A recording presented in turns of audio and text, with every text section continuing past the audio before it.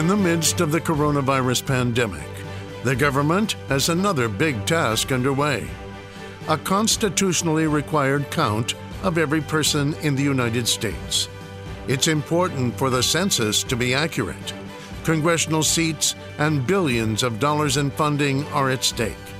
Today, we'll discuss why it's more important than ever to take part in the census and what's changing during this uncertain time. From KGW News, this is Straight Talk with Laurel Porter. Hello and welcome to Straight Talk. By now, many of you have received a postcard about the 2020 census. This April 1st is Census Day. When you respond to a census, you'll tell the Census Bureau where you live as of April 1st, 2020. The U.S. Constitution requires the federal government to complete a count of all people living in the United States. That includes immigrants, both documented and undocumented, tribal members and refugees. A lot is at stake. Oregon could get a 6th congressional seat and $13 billion in federal funding. Oregon wants to make sure it gets its fair share. But coronavirus is making that count harder to do. Today on Straight Talk, we look at what adjustments the Census Bureau is making because of the pandemic and why it's so important, especially now, that everyone is counted. Later in the show, we'll hear from two of the organizers of the census here in Oregon. But first, the CEO of the Oregon Food Bank tells us how the coronavirus is affecting the food bank's ability to deliver food to those in need, and how important the census is to them, too. Because of the coronavirus outbreak, we're doing things a little bit differently here on Straight Talk. We won't have in-studio guests for a while. Here's my interview via video chat with the Oregon Food Bank's Susanna Morgan. Hello, Susanna, and welcome to Straight Talk. It's great to have you back. The last time we talked a few weeks ago, we were talking about the KGW Great Food Drive. We just kicked it off. So much has changed since then. How has the coronavirus outbreak affected the Oregon Food Bank?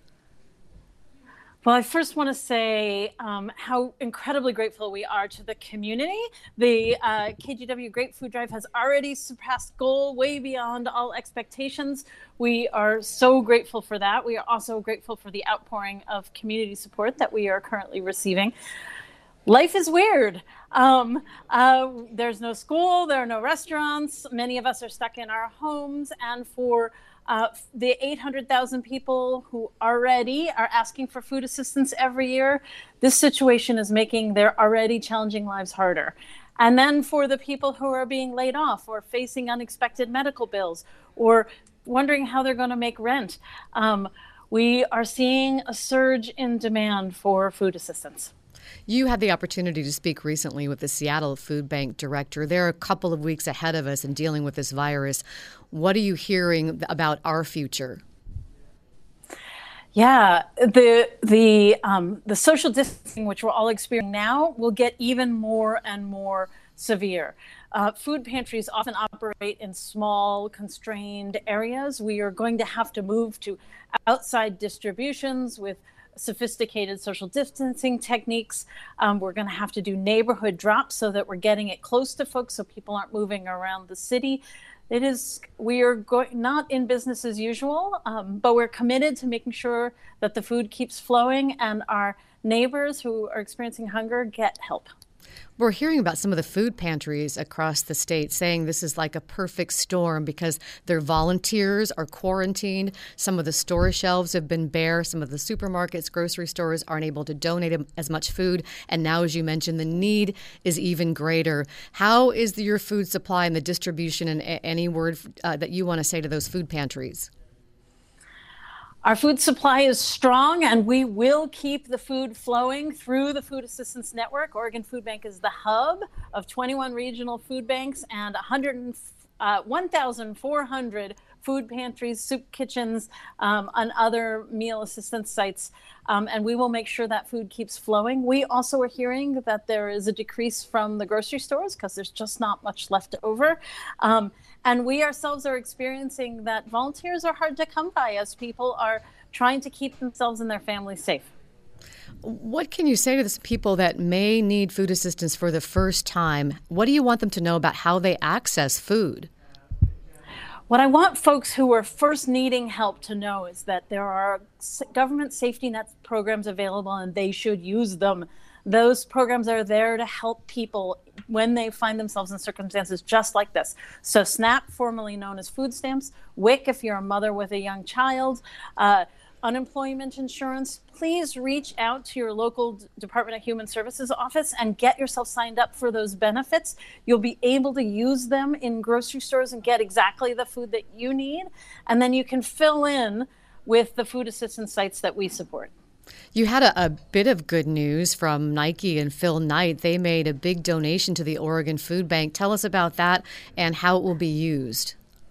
Yeah, we got a personal donation from Nike CEO John Donahoe of $1 million, which has absolutely made my week because it made all sorts of options possible that weren't possible without more trucks, immediately buying more food, investing in community organizations that are connecting directly with the people who are the most vulnerable, the elderly, the disabled, in recent immigrant communities.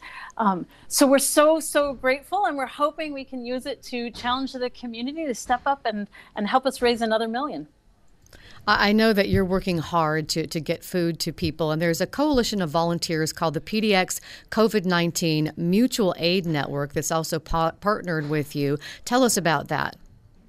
Yeah, one of the glorious things that happens in difficult situations is the way communities come together.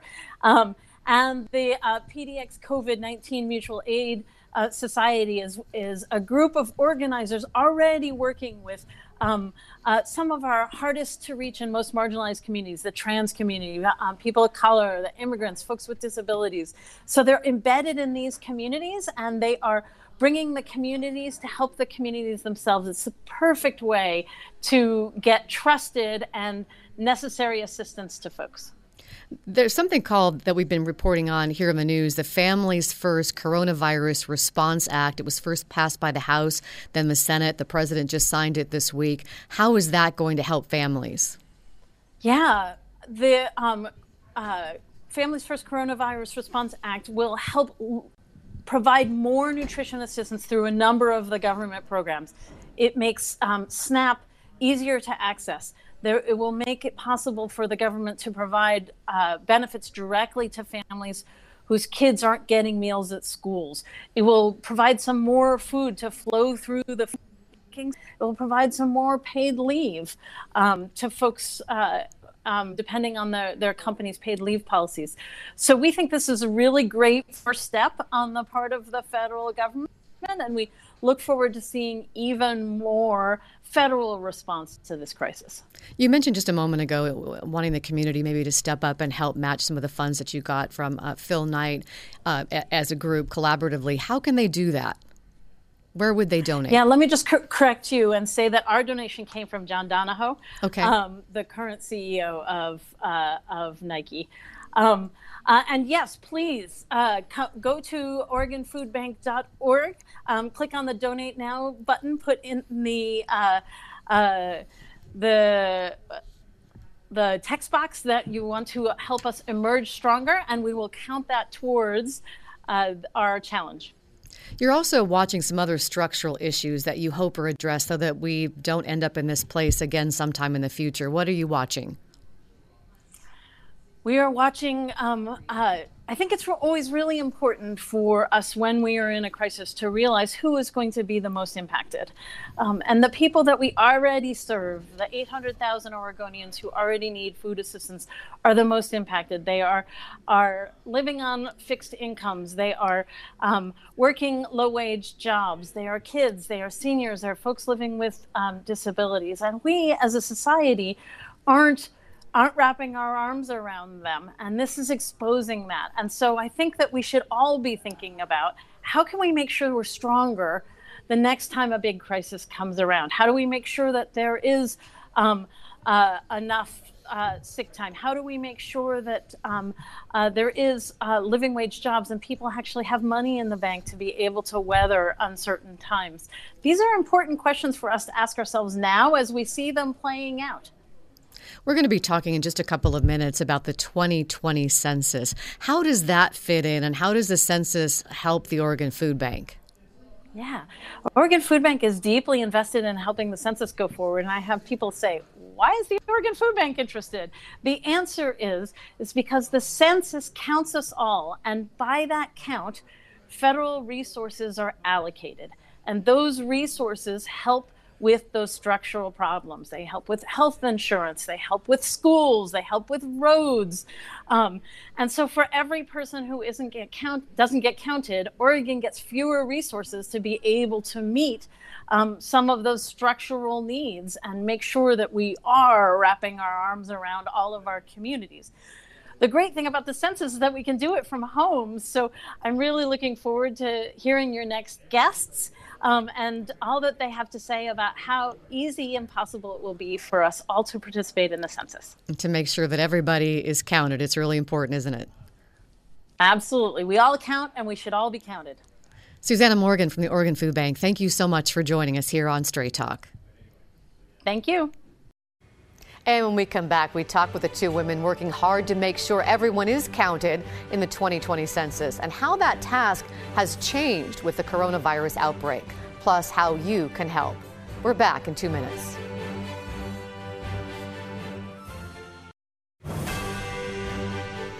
Welcome back to Straight Talk. I'm Laurel Porter. Census Day is coming up April 1st. It's critical to Oregon's future that everyone be counted.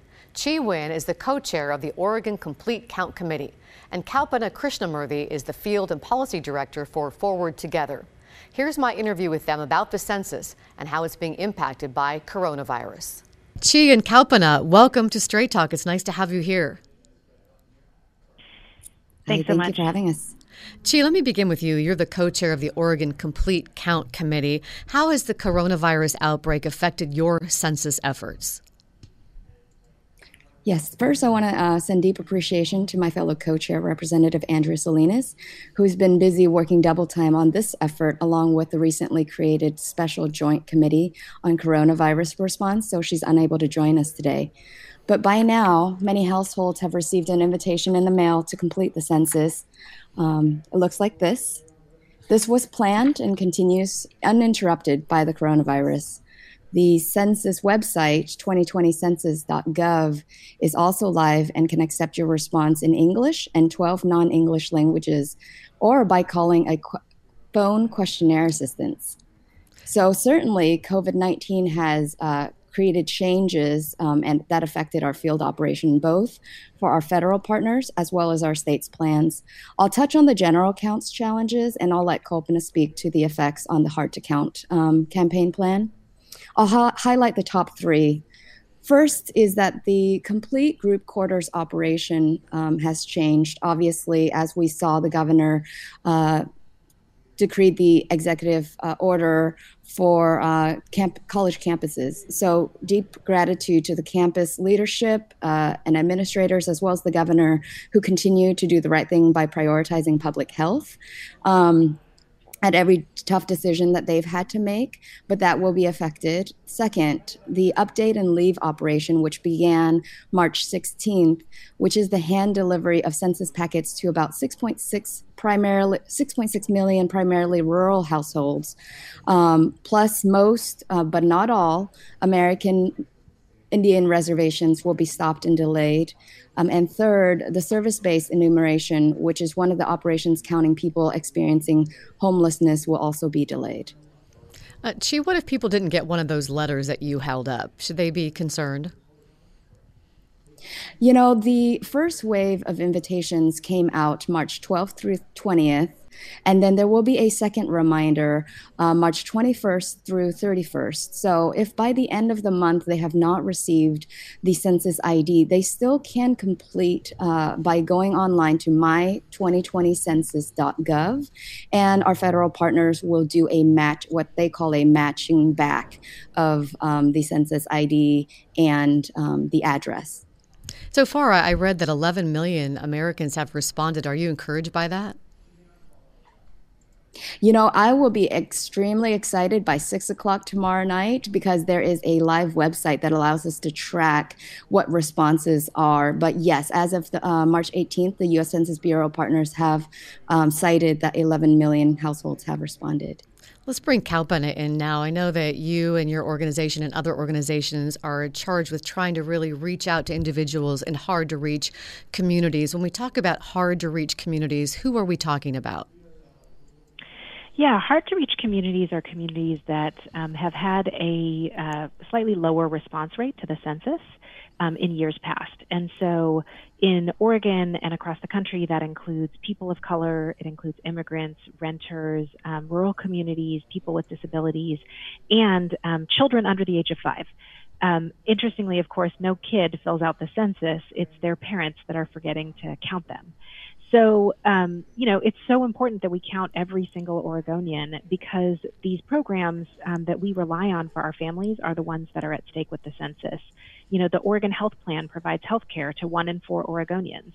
The federal government uses census data to give our state $6.6 billion to pay for Medicaid. Or 1 in 6 households in Oregon that gets SNAP, which is sometimes called food stamps.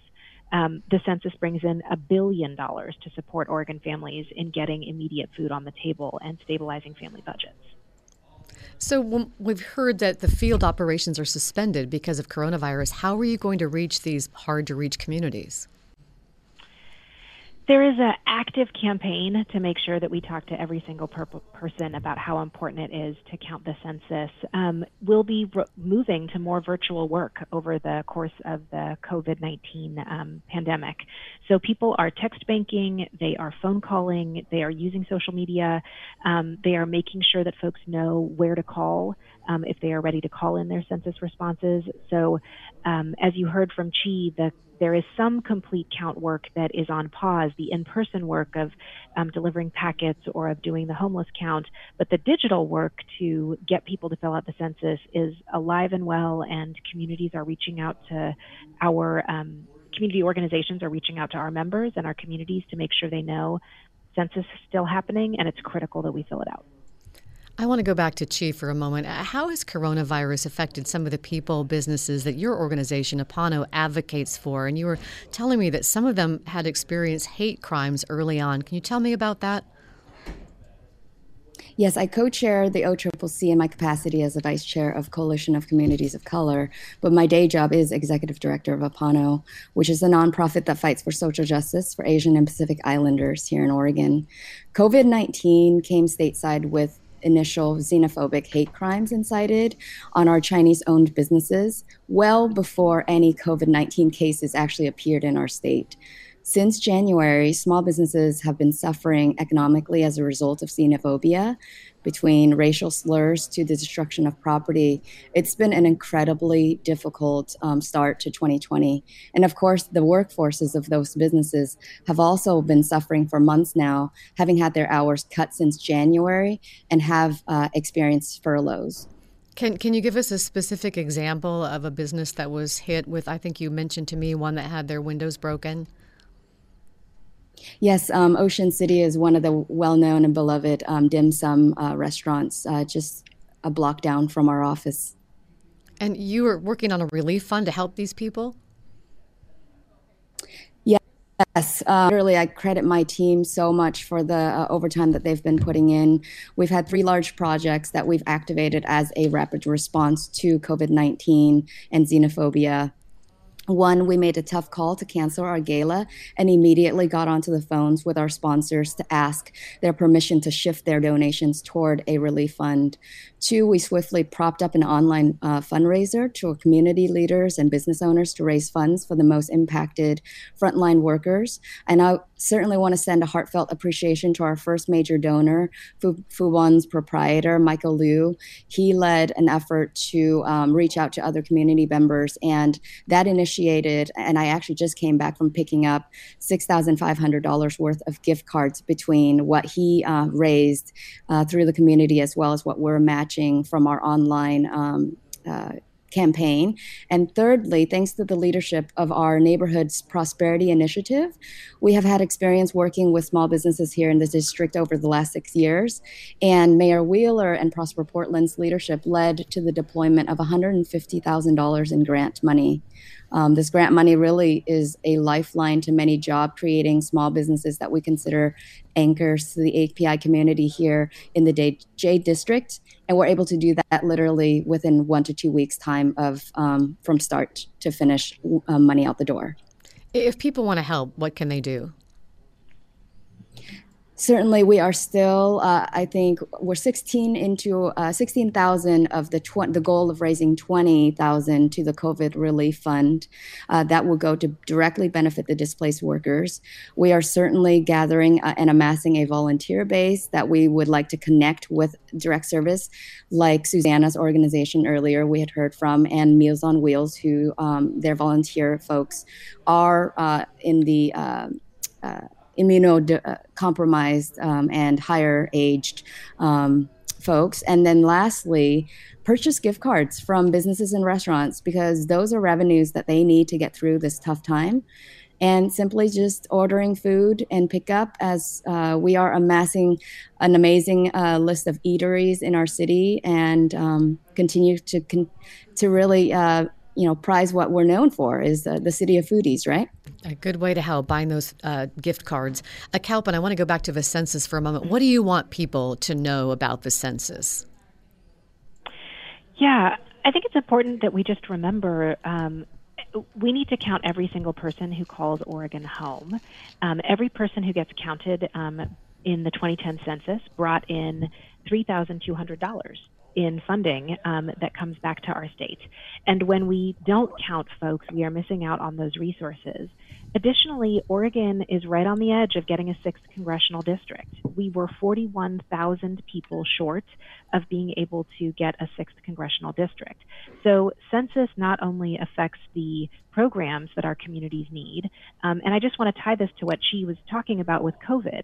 The data that's used in the census is also used by hospitals to make decisions about where to open. It's used in health data. And when we are thinking about responding to a pandemic like this, the data that we have on hand is the best data that we use in making decisions about future infrastructure. And the census is all about those infrastructure decisions. So we really want to make sure that every Oregonian realizes, this census will take maybe 10 minutes to fill out online. There are no questions about immigration status. There are no questions about citizenship. There are no questions that require a social security number. This is 10 to 15 minutes to count the members in your that are living in your household on April 1st, and it will help return so many resources to the state of Oregon. Kalpan, how about businesses? How can businesses help?